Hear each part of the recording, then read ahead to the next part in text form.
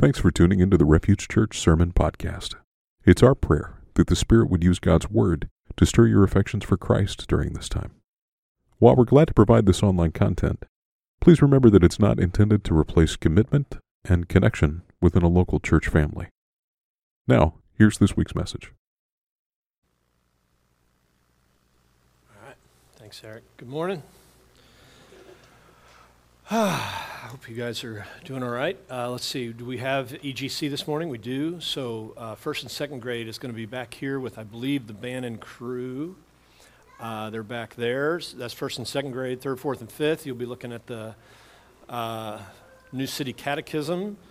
You can follow a responsible adult, which we do have a few of those. And then the rest of us are going to stick in here and almost get to the Sermon on the Mount today. Let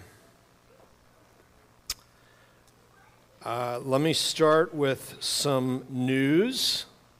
For Kaylee Thornhill, Kaylee's in the back here, raise your hand. Kaylee is now going to be, for a few months, on the Office at Seek Refuge email that you email in and ask all your hard questions and be like, hey, what's going on? Who's in charge of this mess? How does this take place? I have questions about whatever. Don't email me because I mostly don't know. Kaylee is now going to be in charge of that because little Edwin Thomas Ebrecht made his appearance into this world on Thursday is that the 18th? 16th? I knew it. Don't trust those. 315, 314, 7 pounds, 8 ounces, 20 inches long. Ryan and Tracy, their little beautiful little boy. Yeah. And he does have a head full of hair, and he is filling up what is lacking in dad, and with his head full of hair. It's a bald joke. Sorry.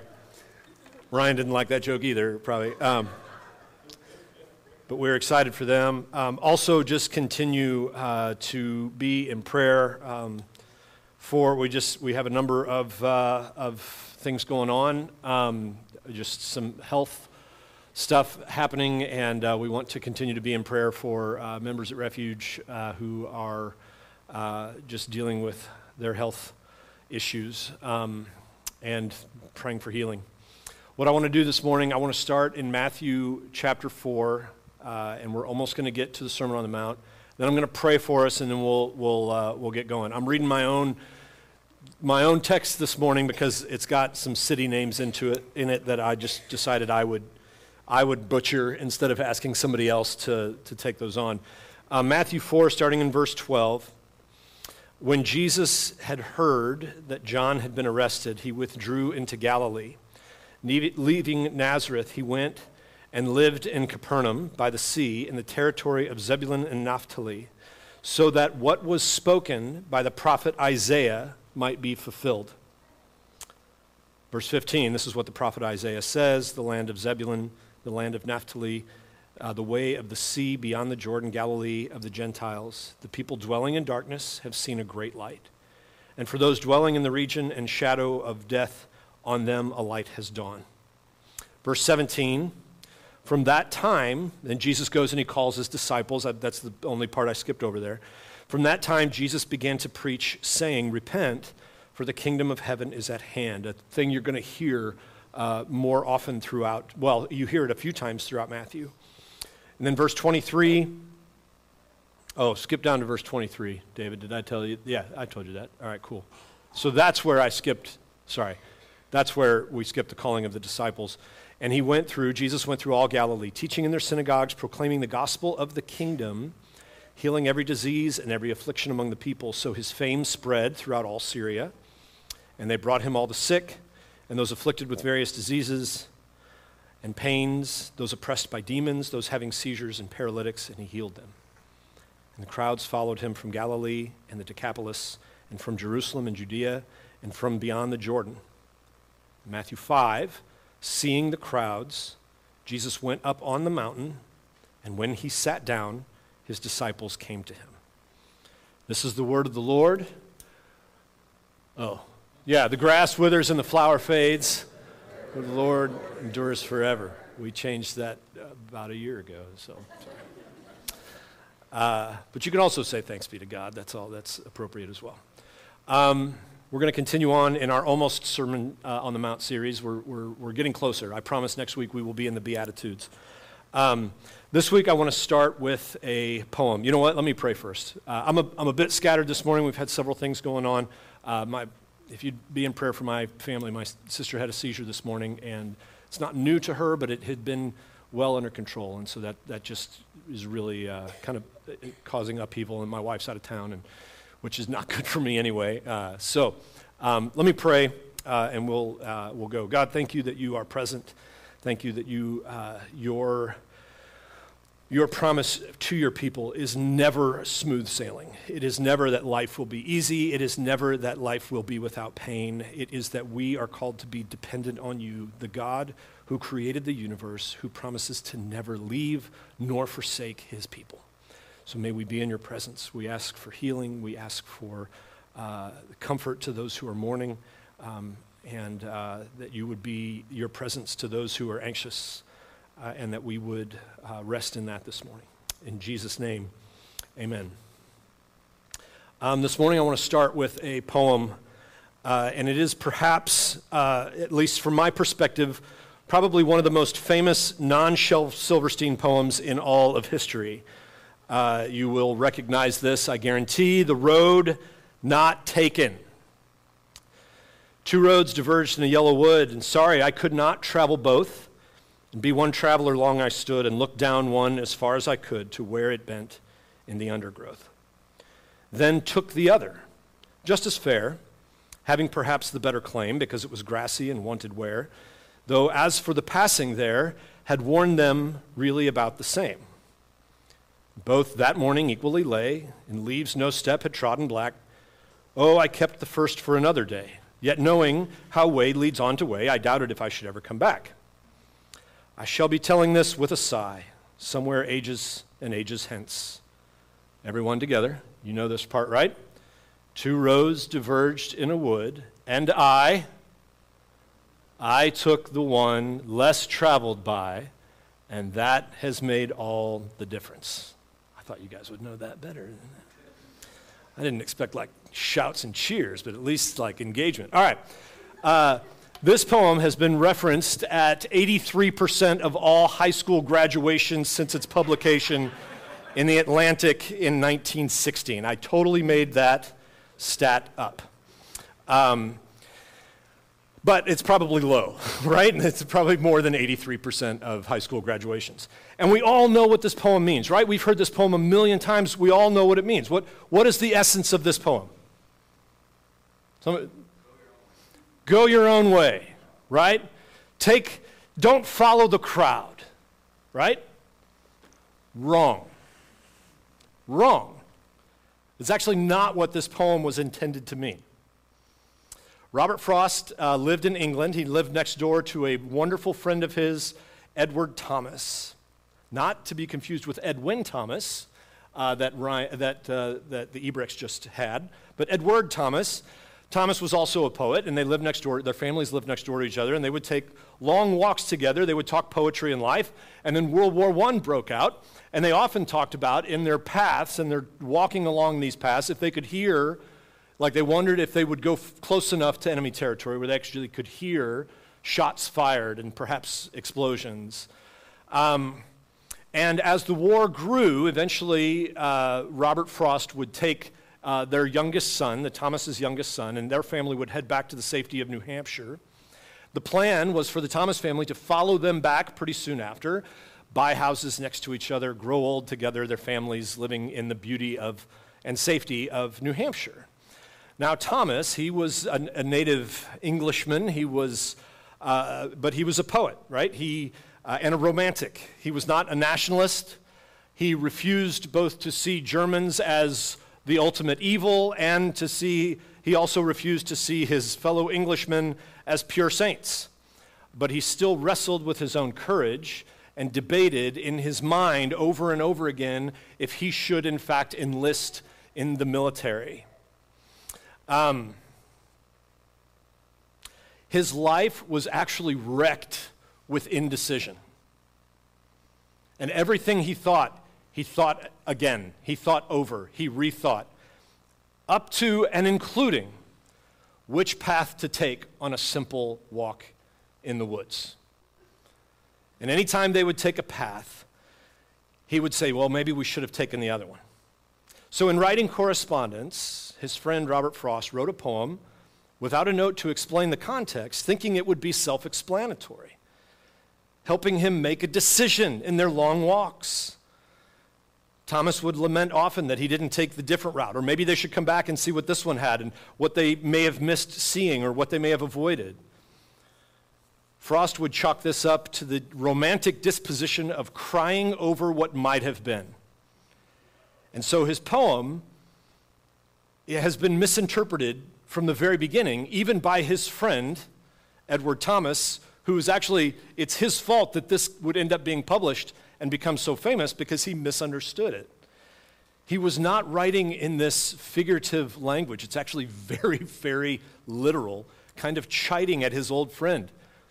Pick a path. Pick a path and then walk.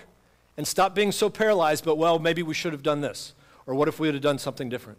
Just pick a path and go.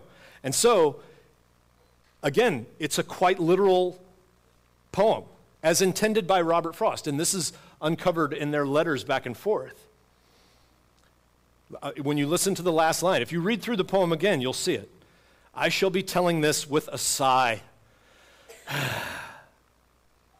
Somewhere ages and ages hence, 2 roads diverge in a wood. I took this one, and we walked, and that made the difference. It is not this figurative, grand whatever, but literally since day one, it has been misinterpreted. Now, there are things that can seem very, very obvious to us, especially when we read the Bible, when we read it in our own lens, we take it in our own understanding, we read it from our own insecurities, our own experiences. I had a seminary professor one time, he was a church history professor, and he waded into some deep theological topics, which I don't know if he was quite ready to wade into, but nevertheless he did. And he started his monologue by saying, listen, and this was in the discussion of free will and God's providence and all that stuff, that a discussion that should have great nuance and care if you're going to have it in a seminary class, if you're going to have it anywhere, but especially in a seminary classroom. And he starts off his monologue by saying is that the Bible, and you definitely should not be having these discussions. You got to know more than that. This morning what I want to do, I want to give some context to Matthew's gospel letter before we get into the Sermon on the Mount. As it relates to, and really specifically as it relates to the prophet Isaiah. You're going to hear Isaiah mentioned. It's the most quoted in the New Testament and especially in Matthew. Why is he writing? What history is he bringing up that will be both clear to the people that he is writing to and also very confusing to the people he's writing to? But they know what he's talking about. And why this matters to us when we read the Sermon on the Mount, especially the words of Jesus. And I do want to say that I had this kind of mapped out, and this has taken a turn this week. So it's one of those weeks that everything kind of got rewritten. So we're just going to kind of walk our way through this. If you'll be patient with me and follow along here. Now, when I look at the history that Matthew is writing to, and I look at the prophecies fulfilled, and Matthew is writing to his own people, he's writing to the Jewish people, and he's going to use things that they're familiar with, and we need to be careful that we don't misinterpret it as if Matthew was writing to contemporary America, okay? I find this stuff fascinating. I find it interesting to look at the context, but I don't want to simply walk through this because I find it fascinating and interesting. I want to walk through this because I do think that this can be very, very helpful. And you might be thinking, well, we're not Jewish, so why does this matter to us? Which is a good question. But I would again say that I think learning and knowing the context that Jesus was speaking to, that Matthew was writing to, this is important for a number of reasons. One, we have a propensity to take and use and misuse often the words of Jesus to fit the narratives that we believe, the narratives that we have preconceived. And so knowing the context that he's writing in can be helpful. I think this can be helpful in more fully understanding what Jesus has accomplished and what we are called to in response.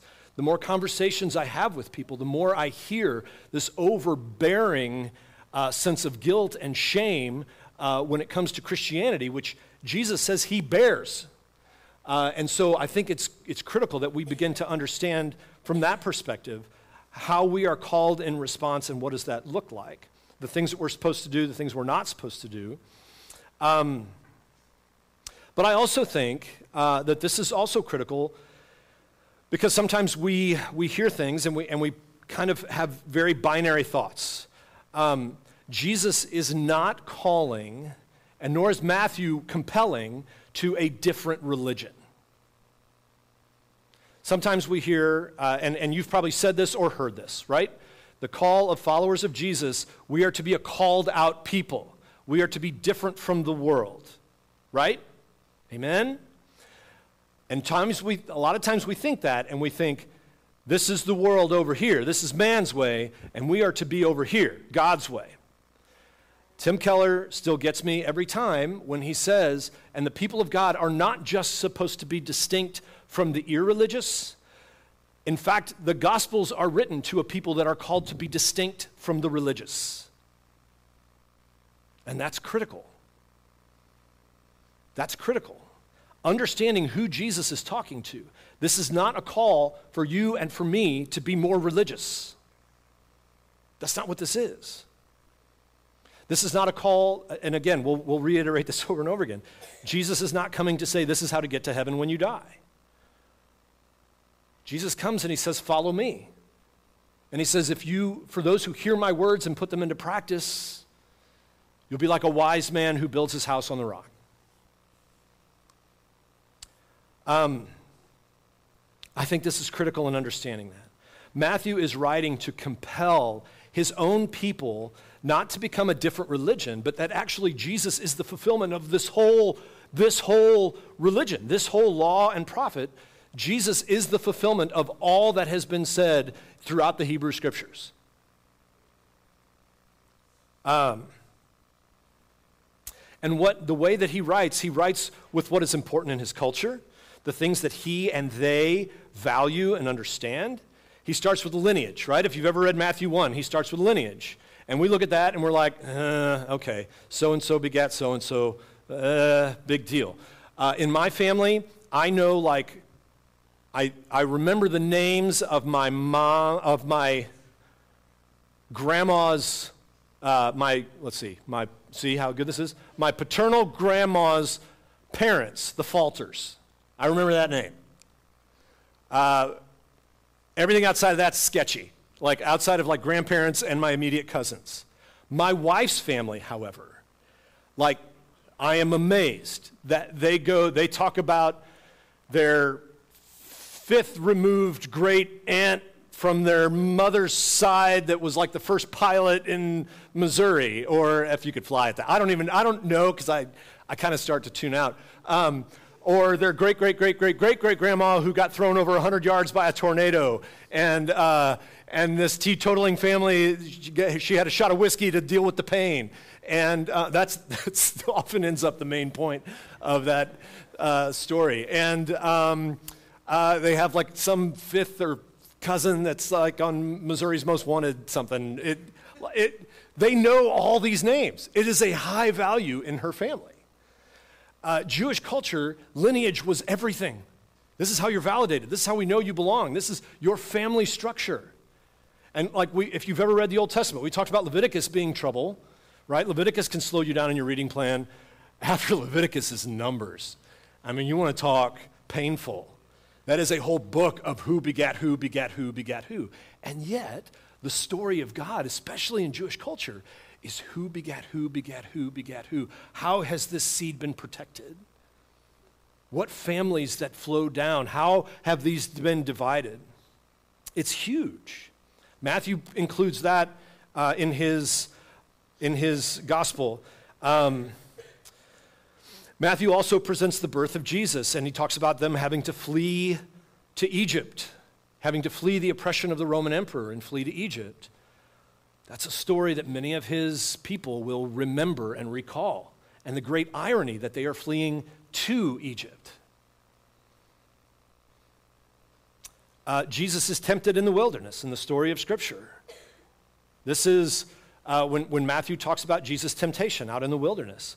This is the recalling of the story told over and over and over and over again in the Old Testament, in the Hebrew Scriptures, the story of creation, the story of temptation, the story of Adam and Eve, the story of Israel. It's told over and over again, except this time, the one who is tempted does not give in.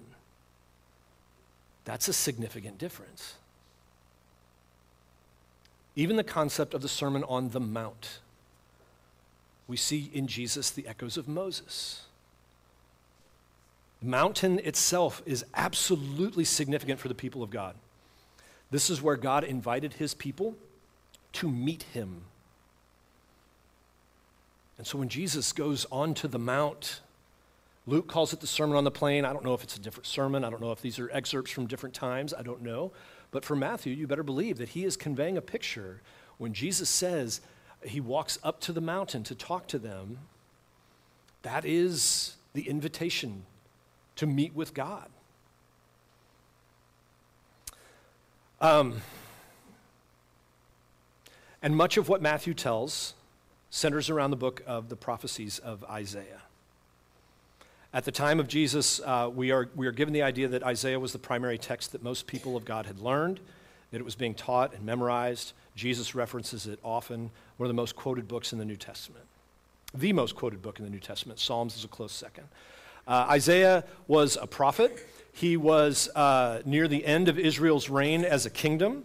He prophesies to the rulers and the religious leaders this warning that if they continue on in their idolatry and their injustice and they're turning away from God, that God's judgment is going to come and that as a nation they will be destroyed. That if they do not turn, that's the first 39 chapters, a lot of the first 39 chapters, that their rebellion, their idolatry, and their unjust treatment of the poor and the outsider, that judgment is going to come against the nation of Israel. But that won't be the end. There will be a remnant. There will be a one day that a king will come from the lineage of David and restore and establish forever the kingdom of God. And of his reign, there would be no end. Now, this is written while Israel is a kingdom. And so listen, I'm going to tell you, there's not a chance that anybody in that day understood fully what Isaiah was saying. Nobody thought, okay, so he's going to come and restore, like in a spiritual sense, we're going to have a Messiah that comes and gives up his life. Like, no. When they heard kingdom, they knew this is what kingdom looks like. He's going to come and reestablish the borders. In Jesus' day, they were oppressed by Rome. And so when you hear this idea of a Messiah coming, the forthcoming king, the one that was told about from the lineage of David, what did you hear? We're going to overthrow the Roman oppressors. Israel, one day, once again, will be in power.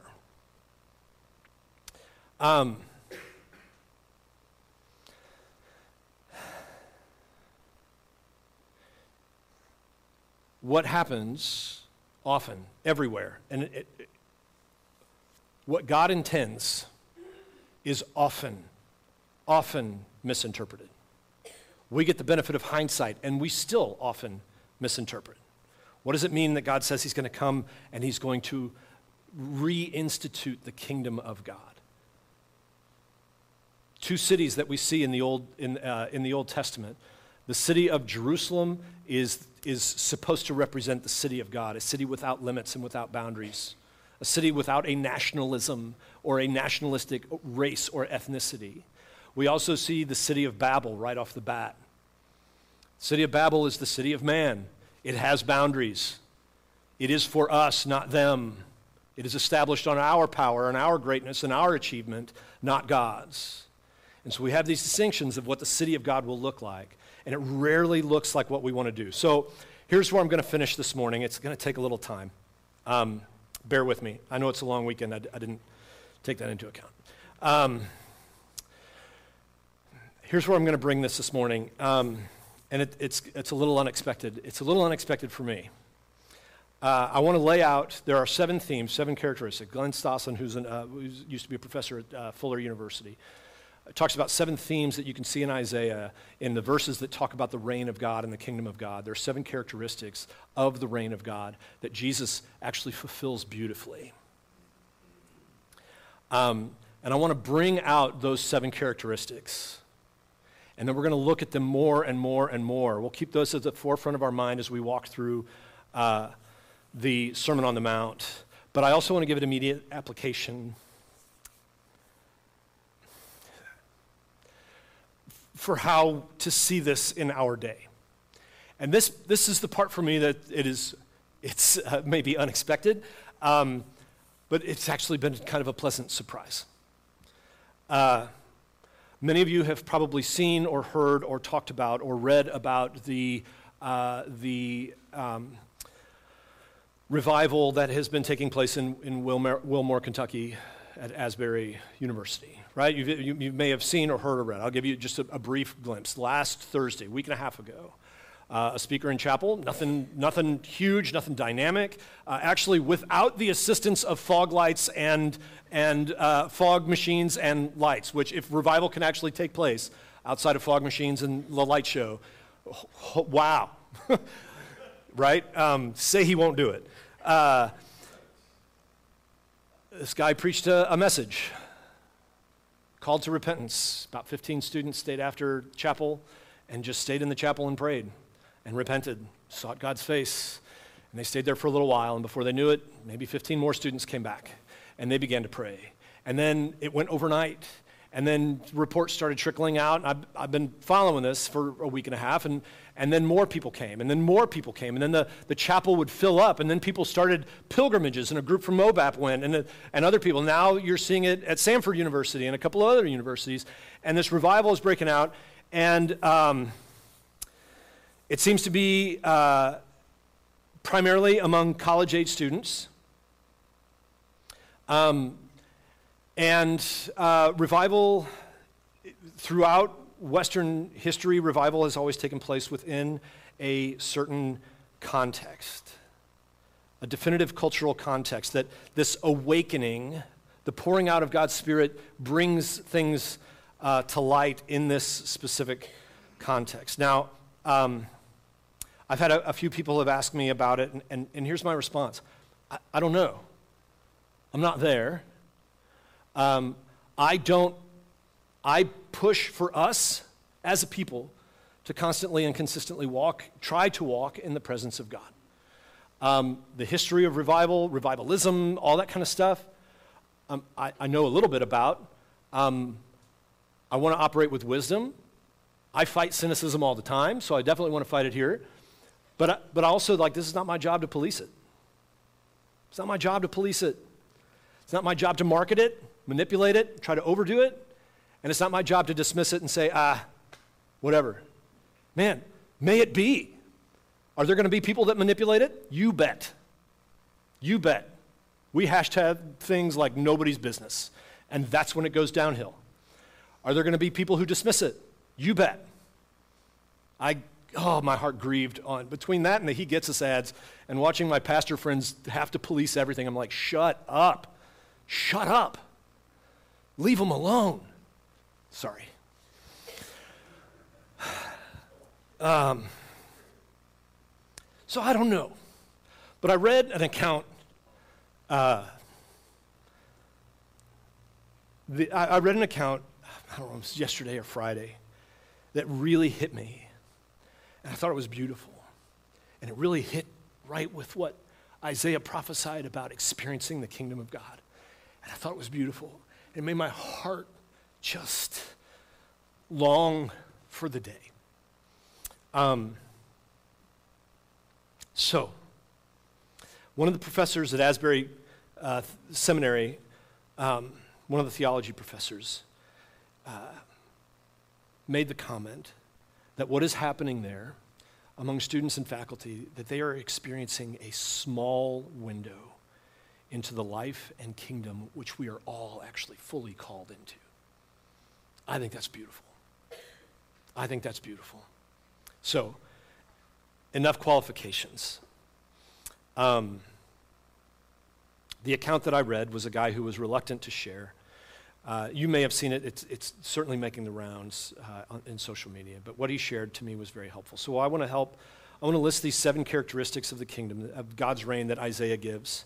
And again, we'll flesh these out more of how Jesus bears these fully as we go through the Sermon on the Mount. But I also want to observe from this post some of the observations at Asbury that I think are beautiful in God's kingdom, making its way not in the ways that we would typically expect.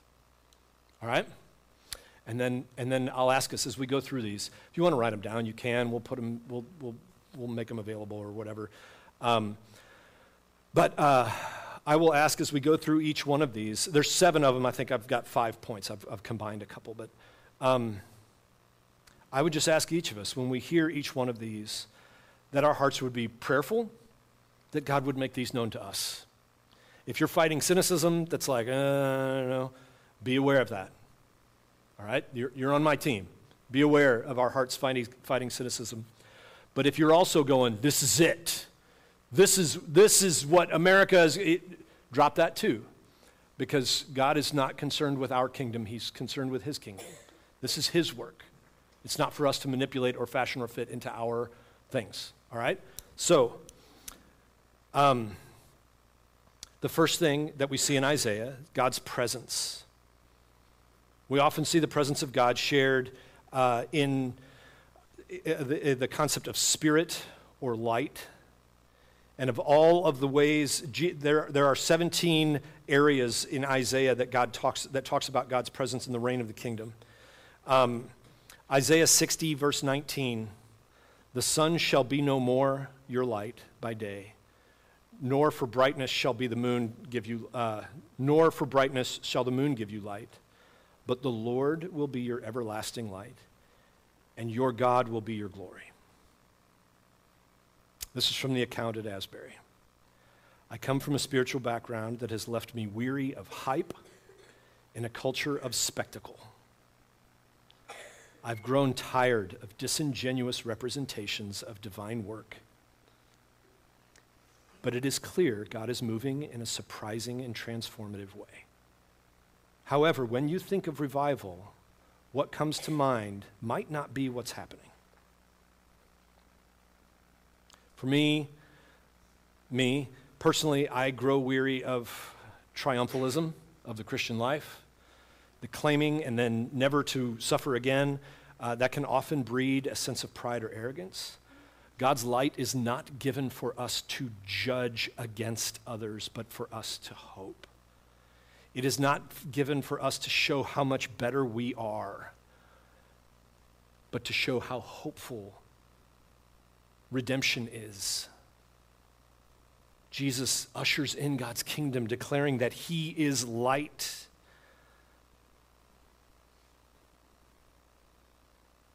That this is received in humility, not arrogance. God, may we experience your light as you work in us and through us. Second, Isaiah refers to deliverance or salvation. This also occurs in every one of the references in Isaiah to the kingdom and reign of God.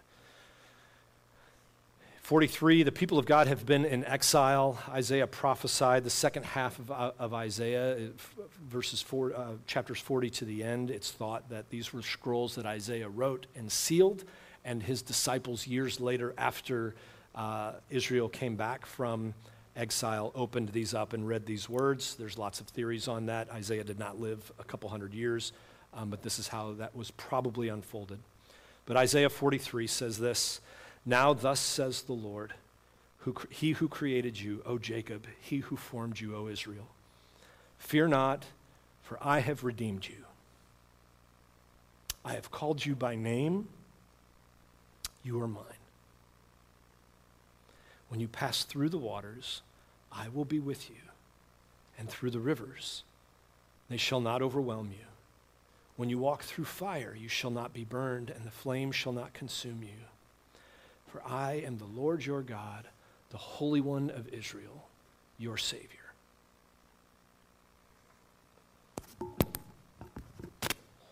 From Asbury. It feels as if God is personally meeting young adults in ways meaningful to them. My generation was formed differently than previous generations, and so the traits of this revival are different than revivals of old.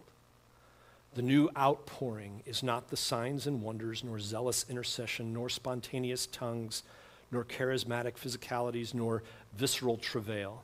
It is marked by a tangible feeling of holistic peace, a restorative sense of belonging, non-anxious presence through felt safety, repentance driven by experienced kindness, humble stewardship of power, and holiness through treasuring adoration.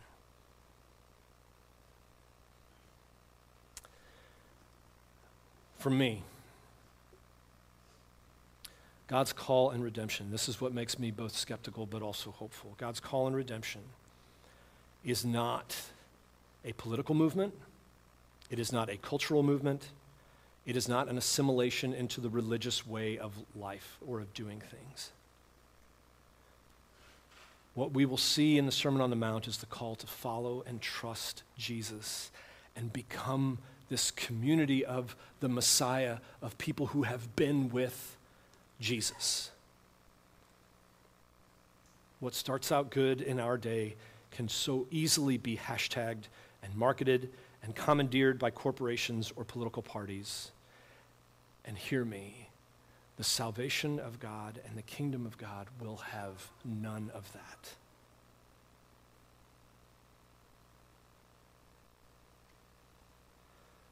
God, may we experience your deliverance and salvation. And the temptation that comes against it. Lead us not in that way, but deliver us from evil. Yours is the kingdom, not ours. Third is the peace of God. The peace of God is never the absence of conflict. I think sometimes when we think peace, when we pray for peace, we pray for the absence of conflict. Never in history has the peace of God been the absence of conflict. One day, it will be the triumph over, but it's always been the presence of God. Isaiah chapter 60, verse 17 and 18 says this: "Instead of bronze, I will bring gold, and instead of iron, I will bring silver. Instead of wood, bronze. Instead of stones, iron. I will make your overseers peace, and your taskmasters righteousness. Violence shall no more be heard in your land. Devastation or destruction within your borders. You shall call your walls salvation, and your gates praise." From Asbury, this account says that the revival is seeing a tangible sense of peace for a generation with unprecedented anxiety.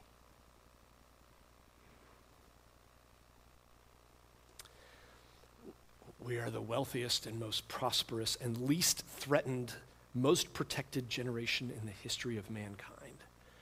And anxiety and mental illness and addiction are eating us alive.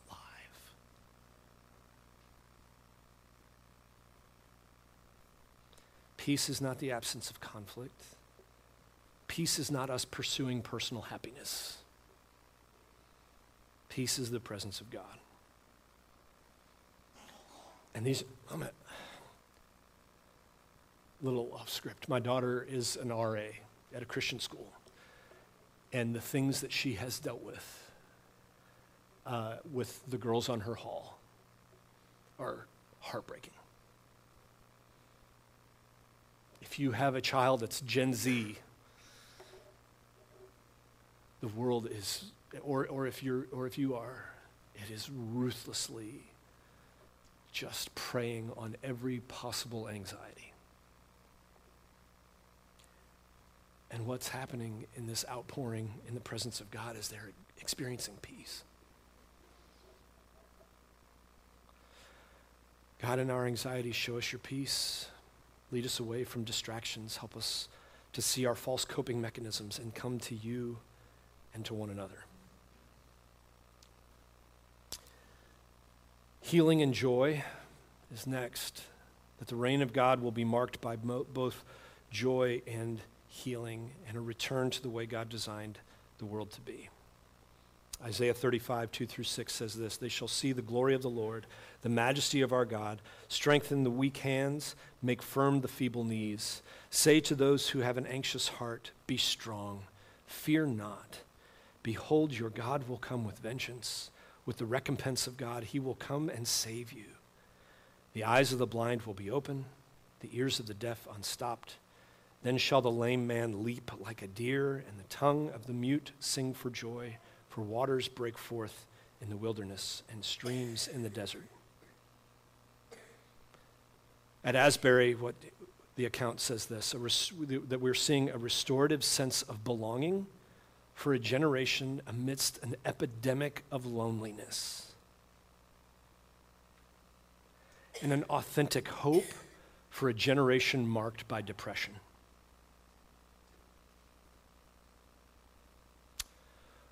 We live in a world of unintended consequences. All of our devices and technologies, the greatest achievement of mankind, designed to connect us, have left us astoundingly isolated. And this is a generation that was birthed on the screen and to the screen.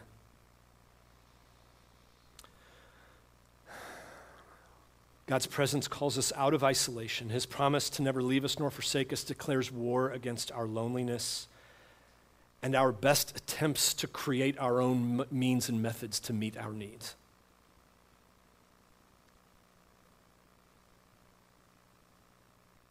It is not lost that Jesus' first act of declaring that the kingdom of God was at hand was to heal the diseases and the afflictions that isolated people. We need healing. We need the joy of God's presence and our salvation. God, make it so. Next is that God's kingdom is seen as a return from exile. Jesus marks this as a repentance and return to God. Isaiah 35, 8-10 says this, "A highway shall be there, and it shall be called the way of holiness. The unclean will not pass over it. It shall belong to those who walk on the way. Even if they are fools, they will not go astray." Oh, thank you, Jesus. "No lion shall be there, nor shall any ravenous beast come upon it. They shall not be found there, but the redeemed shall walk there. The ransomed of the Lord shall return and come to Zion with singing. Everlasting joy will be upon their heads, and they will obtain gladness and joy, and sorrow and sighing will flee away." Asbury has been marked by a focus on participatory adoration for an age of digital distraction.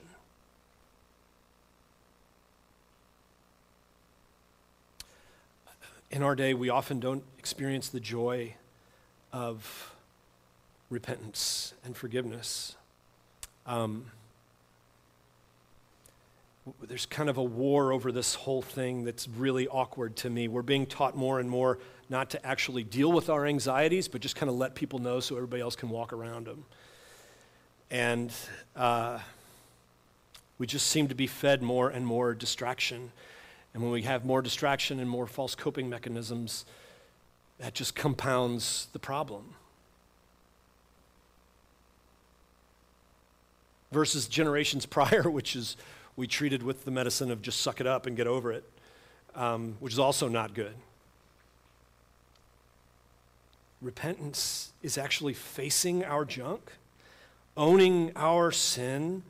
Don't add more junk by just distracting and coping, but actually bring it into the light and practice trusting God and one another with our hurts and our wounds and our sins and all that stuff. And let shame let shame be put to the side, that we actually, as a community of people, pointing one another to repentance and forgiveness. It is both granting and receiving Christ's forgiveness, that we would grant to one another and actually receive it, returning to God as the author of hope and salvation, and not just taking everything out and distracting ourselves until one day we die.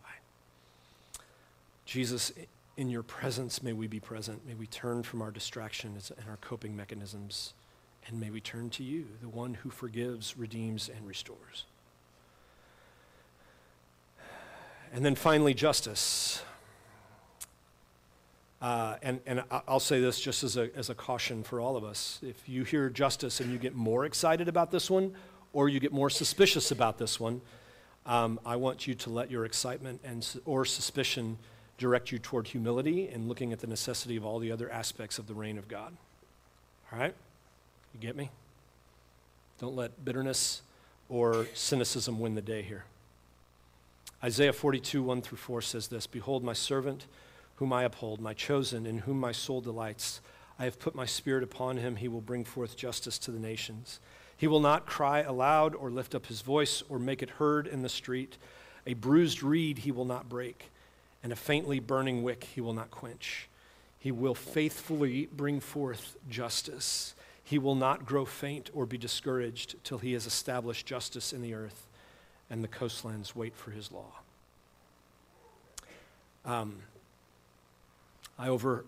He talks about this as the faculty and some of those making things happen at Asbury, that there's a leadership emphasizing protective humility in relationship with power for a generation deeply hurt by the abuse of religious power. Church history is replete with power that corrupts the church. When the name of God is used for personal gain and for personal glory, this is the very heartbeat of taking the Lord's name for our vanity. A movement of the Holy Spirit does not simply wash away and pretend that an abusive history and all of these things that have been covered up and made known, that it just somehow doesn't exist anymore. If anything, it is a calling this to account. Man-made religion seeks to grow churches and institutions in the realm of Babel. Man-made boundaries, man-made rules, man-made marketing skills.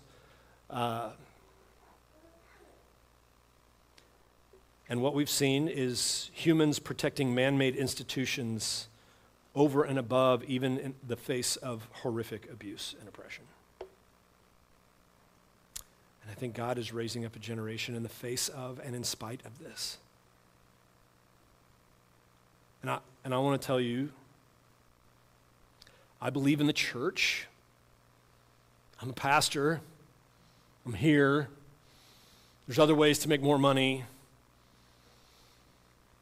I've heard people say, well, the only reason you stick with this is because of a paycheck. I mean, they haven't said it to me, but listen, there's other ways to make a whole lot more. And I know there's guys out there that are abusing the system, but I got a lot of friends that are not doing this for the paycheck. I mean, I'll just tell you that right now. And Refuge is kind to our family. I don't want to let that. I believe in the church. I am extremely suspect of the church industry. If you saw how many emails I get for how to grow your tithe, how to engage population, how to put big old huge screens with live action feeds on the back, fog machines, light shows, all the things that we can do to make your experience of Jesus this much more awesome, to make the gospel that much more powerful. I think that's something that's been cool, seeing the pictures of the stuff going on at Asbury. Yeah, there's not a light show in the works there.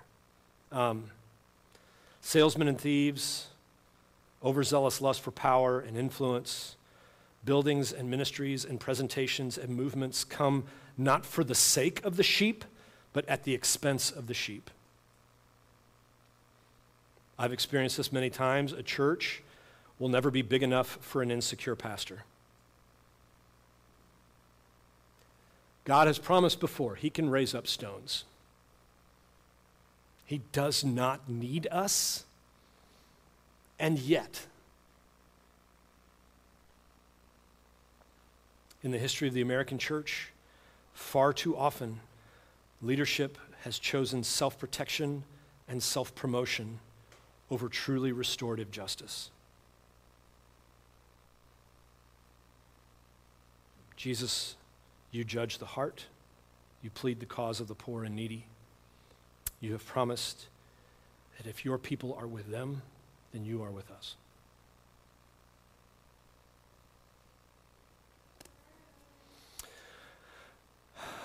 All right.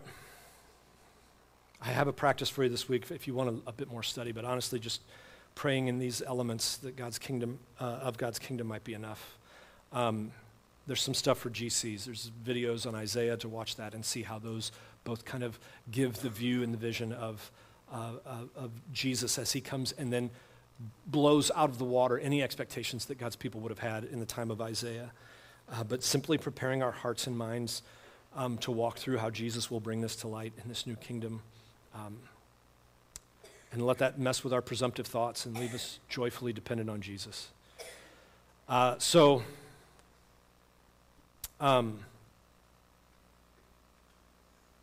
What Jesus is going to do in his sermon through Matthew's words is he is going to invite us into this citizenship and this participation as kingdom people.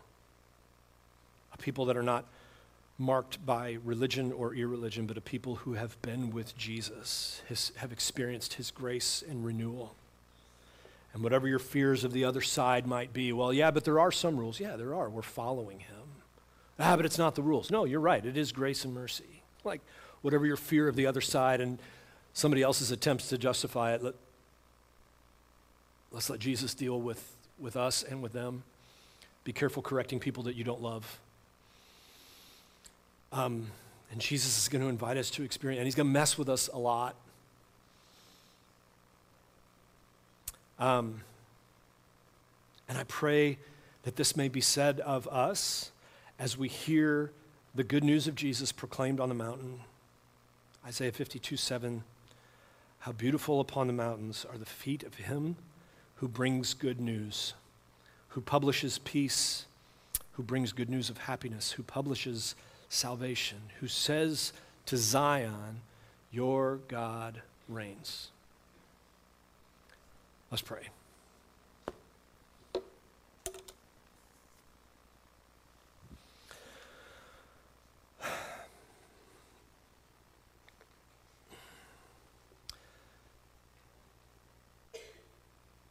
Jesus, I have no idea how clear any of that was. My hope and my prayer for my own heart and for our hearts is that we would be both humbled and given confidence. Humbled that we cannot bring about, we cannot manufacture things in your world, and that we are not called to judge the hearts of the living and the dead. All of that belongs to you. And yet, what we're seeing here is that you had, I don't even know the word, the audacity, the plan, you walked in amongst your people. You walked into the temple, read from the prophet Isaiah, and said, this has been fulfilled in your hearing.